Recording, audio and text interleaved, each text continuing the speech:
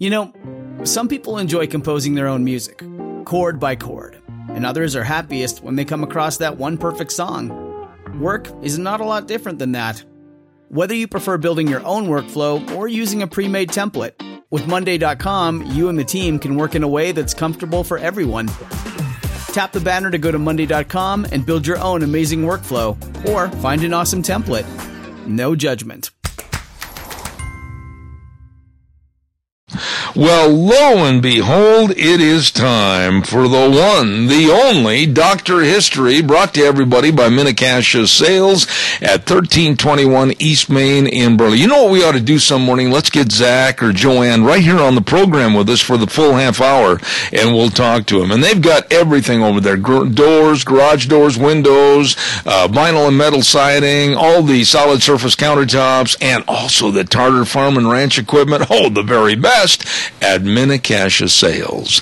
Good morning, Dr. Hist. Oh, I got to turn your mic on. That's part of the rules. Good morning. They have to be able to hear me, right? Yeah, that's a good thing. That's a good thing. Before we get started, you're going to China shortly. A week from tomorrow morning, I'll be on an airplane. Over. And how long does it take to get there? I'll be 15 hours over and 20 hours coming back. Why 5 more hours?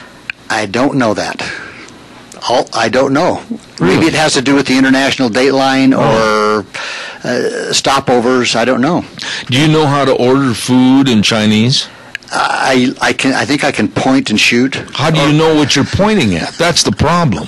Luckily, I'll have a good friend there to help me with pointing. And you're going to be speaking to literally thousands. I hope not, but Peking University, I don't know how many. They're going to be peeking at you. They will be, and I'm going to be very nervous. Don't be. Always remember the old adage, just treat them like they're sitting in their underwear. That could get me kicked out. Wait a minute. Chinese don't wear underwear. Wait a minute. I'll be anyway. Okay. I've spoken a lot of times, but this one's making me a little nervous. Oh, you'll be fine. The only thing you have to worry about is possibly being locked up for 30 years. Or sent home the next day on an airplane. What's the problem? What are we going to talk about this morning? Well, you know, I've got actually 2 short stories today. Short stories. I know your short story. Okay, well, we may only get through one. Okay. One of my short stories. Okay, go ahead. Well, all right. The Oregon Trail, of course, hundreds and, thousands of people came along the Oregon Trail, and there was one week in 1862 that they described as the worst week in the history of the Oregon Trail as far as Indian attacks. Really? Yeah. So it was 1862, one of the worst for Indian attacks in southern Idaho. During the first week period in August, a series of massacres occurred over 100 miles of trail. Ooh.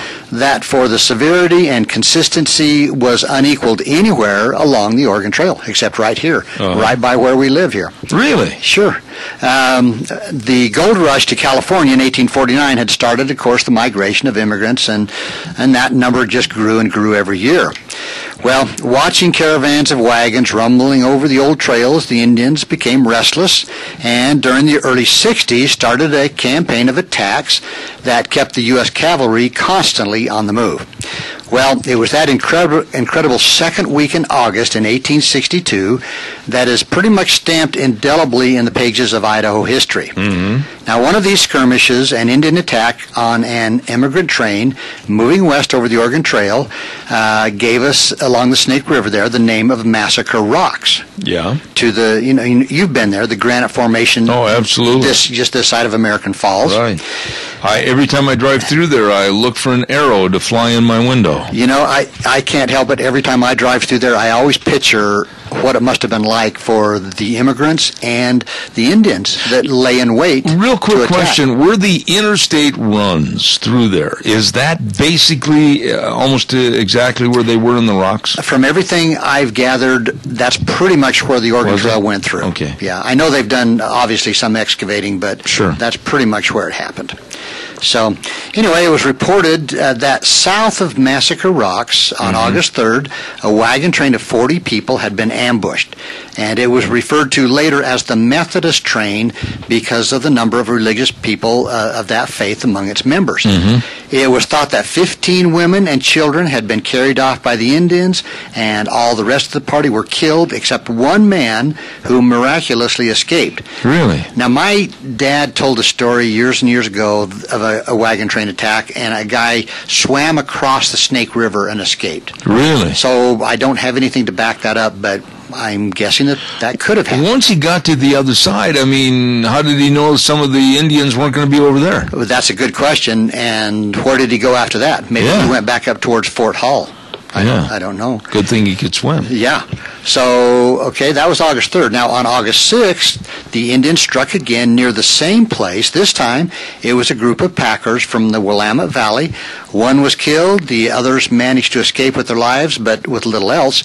And, of course, the Indians, one of the things they wanted to do when they attacked was get the hardware, the gear, the horses, the oxen, anything they could get from the wagon. Mm-hmm. Okay, 3 days later, August 9th, a train from Iowa with many wagons, and they're really not sure how many, was also ambushed by the Indians at the mouth of the City of Rocks.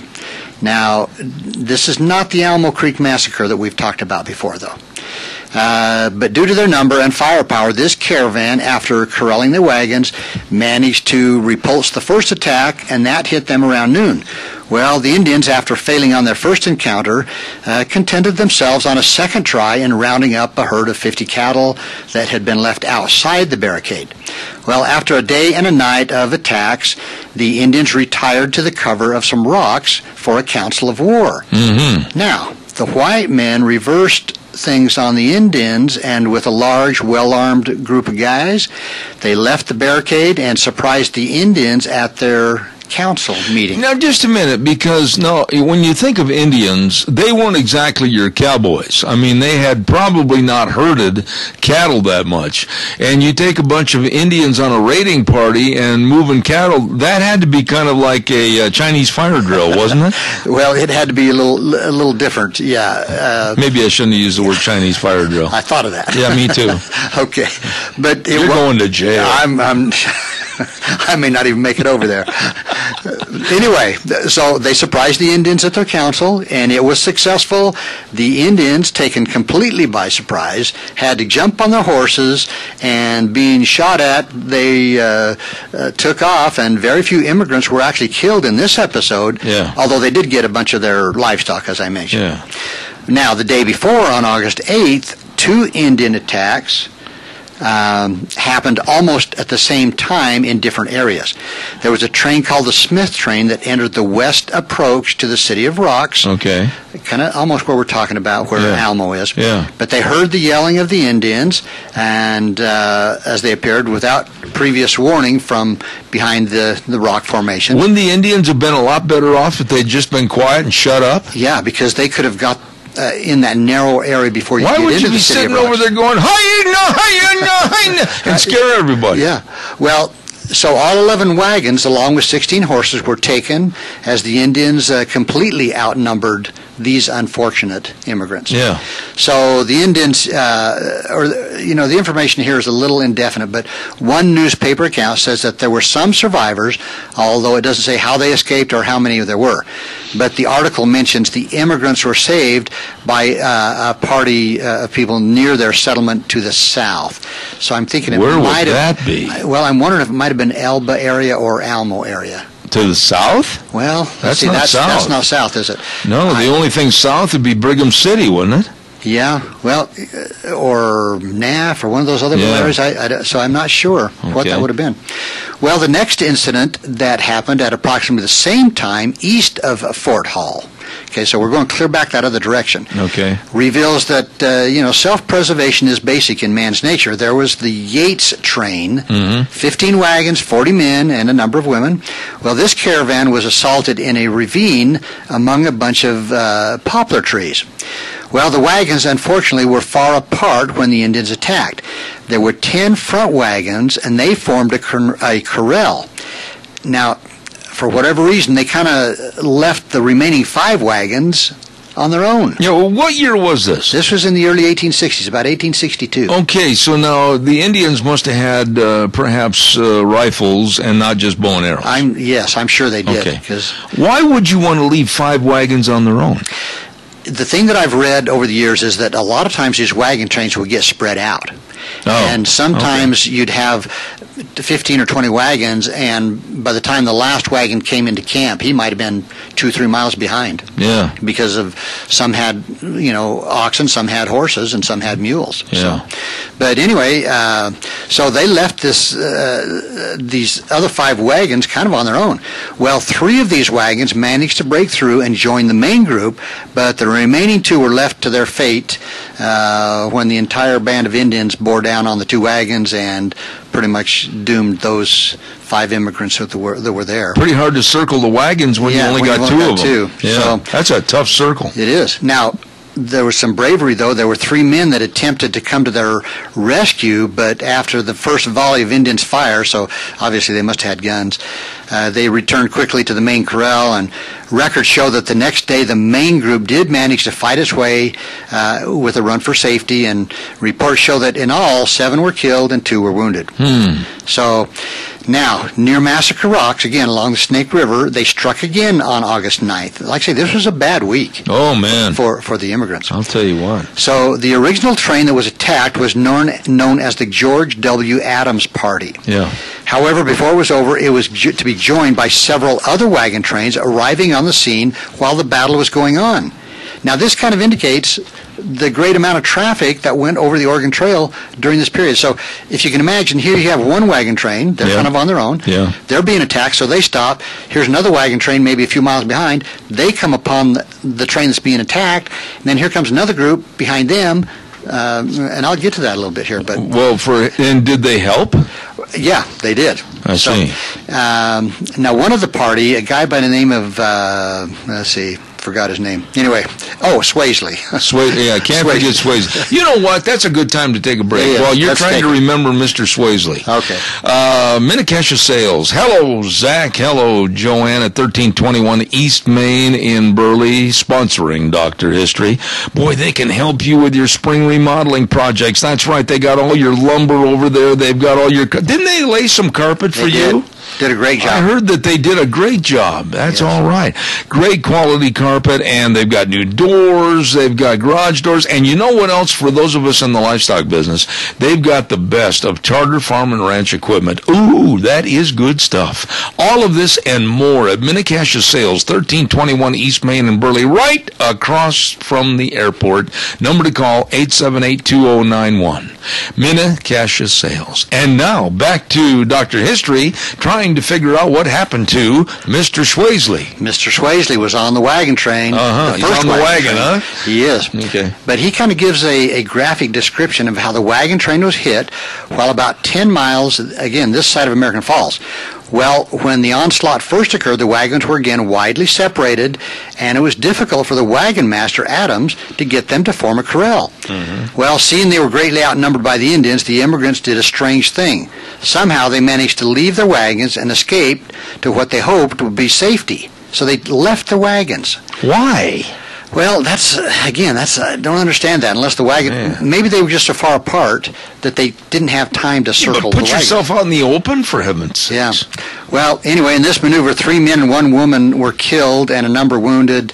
And by that evening, during the battle, several other wagon trains came upon the scene. Yeah. So, anyway, the amazing report... This must have been an interstate back then. It really was. Yeah. You think of the hundreds of wagons, but the amazing report states that during the remainder of the night and in the morning of August 10th,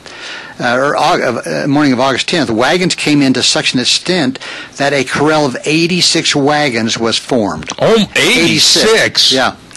So this, however, still did not stay off the repeated attacks of at least 300 well-armed Indians. Really? So you got 86 wagons actually corralled up, but again, 300 Indians. So now, these wagons, when they were in a circle like that, they ran all of the livestock and everything right in the middle, didn't they? Right. They usually always tried to do that. That's a big circle. It is.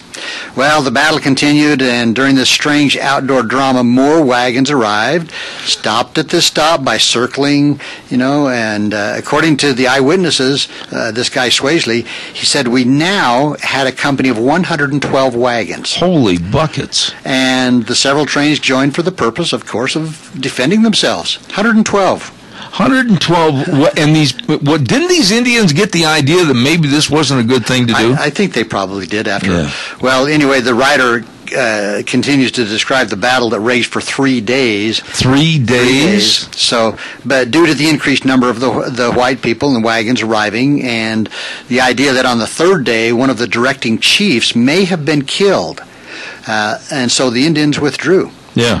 So, well, by that time they had wagons backed up to Chicago, and probably still coming in.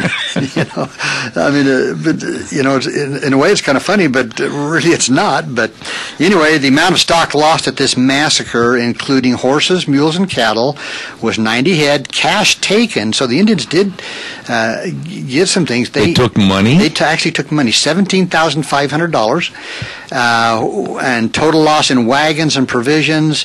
They figured not less than about $30,000. When you talk about what they took, though, the stock, and they probably took weapons and stuff like that, 1862. Now, the Indian tribes, of course, the big battle at Custer's Last Stand was 1876, so we're talking about 14 years later.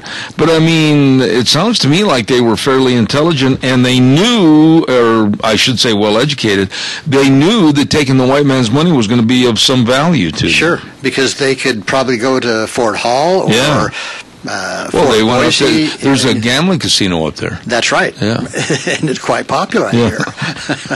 So anyway, that's kind of the tale of Massacre Rocks and the week of 1862 right here along our own Snake River. Who coordinated all this? Was it one tribe that coordinated all those attacks? Probably. That's kind of what they're thinking, but sometimes they would join groups, the Bannocks, the Shoshones, the Blackfeet. Now, obviously some of them were bitter enemies too. But doesn't it sound kind of funny to you, a noted historian, that all those attacks would take place in the same time? Yes. Yeah. They, so, we talk about sometimes the military strategy of the Indians. They were pretty smart. They were. I mean, you talk about Sitting Bull and Chief Joseph and some of those He was really smart. He really was. And some of those, the military thought they'd secretly trained in Europe or someplace as military strategists because they were so good at what they did. Yeah. So, I don't think history has ever been fair to the American Indian, and I'm going to call them Indians, not Native Americans, because you're as native as they are, being born here in this country. But my respect is such that they did have a lot taken away. They did have their lifestyle changed and altered, and the white race at that time did not treat them fairly in all treaties. And I can understand why they lost, quite frankly, their temper and went on the warpath. Yeah. We don't have time. I was going to tell a story about a guy named Chief Buffalo Horn that was also right along the Snake River. I remember that name. Yeah, and I mean, just briefly, and I'll tell this later sometime, but he was the chief over this area, and they got a large reservation. Really? Clear from Fairfield, clear over through Fort Hall, really a nice, actually larger area than they thought. You know what we ought to do, and I'll help you get the information, is talking about different Indian wars and attacks.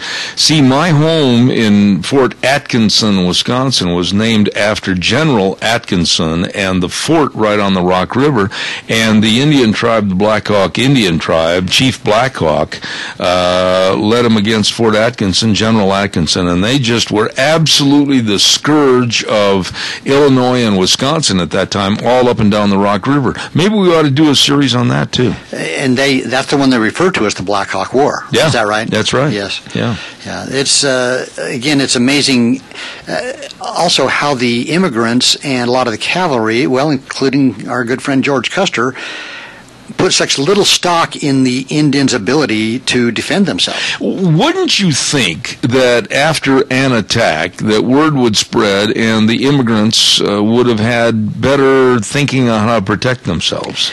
Well, and maybe treated the Indians a little better. Yeah. I know when I've told about the Alamo Creek Massacre, that particular wagon train from Missouri, they would just shoot at an Indian if they saw him up on a hill. Weren't there people that doubted that ever happened up there, Elmo? Yes, and I've studied and I've read and I've talked to people. I was talking about this last fall to a group of young men, and afterwards one of the fathers came up to me and he said, there's a baby that escaped being held by its mother. And didn't she crawl along with somebody else all the way to like Brigham City or something? They got her. They escaped. Yeah. But this man came up to me and said that baby died later and is buried between Kelton and Albion. I see. And his grandfather was a teamster. Really? And he rode past that grave and kept that grave up to cleaned up and one thing and another as he rode past it. Amazing. Every few days. So, amazing. Anyway. Now, real quick before you leave, and by the way, I'm going to give us the outro here, and then I want to talk to you just for a quick second. Mini-Cash Sales, 1321 East Main in Burley. Zach, Joanne, the whole crew, thank you. Thank you for sponsoring Dr. History, and it's on every Tuesday at 10:06. And Mini-Cash Sales, 1321 East Main in Burley, and they have everything you need, from vinyl and metal siding, carpet, garage doors, all the way to Tartar Farm and Ranch equipment. They are the best. Mini-Cash Sales. Now, when are you leaving for China? I'll leave next Tuesday evening for Boise, stay overnight, get on the airplane 7:30 next Wednesday, a week from tomorrow morning. Are you going to be on here next Tuesday? Yes, I'll be here next Tuesday. You're going to be here next Tuesday. Yep. It's your bon voyage. It is. Okay. It may be the last. Well, I'll get you a bon voyage gift and a get well gift all at the same time. Get out of jail free. But I do wish you the very best. And you're going to be gone for 2 weeks. Yes. Okay. Yep. And you are getting nervous. I can see it in your eyes. It's true. What can I say? Yeah, you're starting to perspire. It's true. You don't have anything else to say. You're a man of few words. And I hope I can just anyway. Is your wife going? I'm nervous. Is your wife going? No, she's not. She's not. No, she has no desire to go, and she's actually going to go. She's got some other things planned. Really? With the family, yeah. So it's good. And you're going to teach her how to eat with chopsticks when you get home. I may bring something home with me. Okay, all right. Something exotic. Okay, good. Dr. History, God bless you, man. Thanks so much.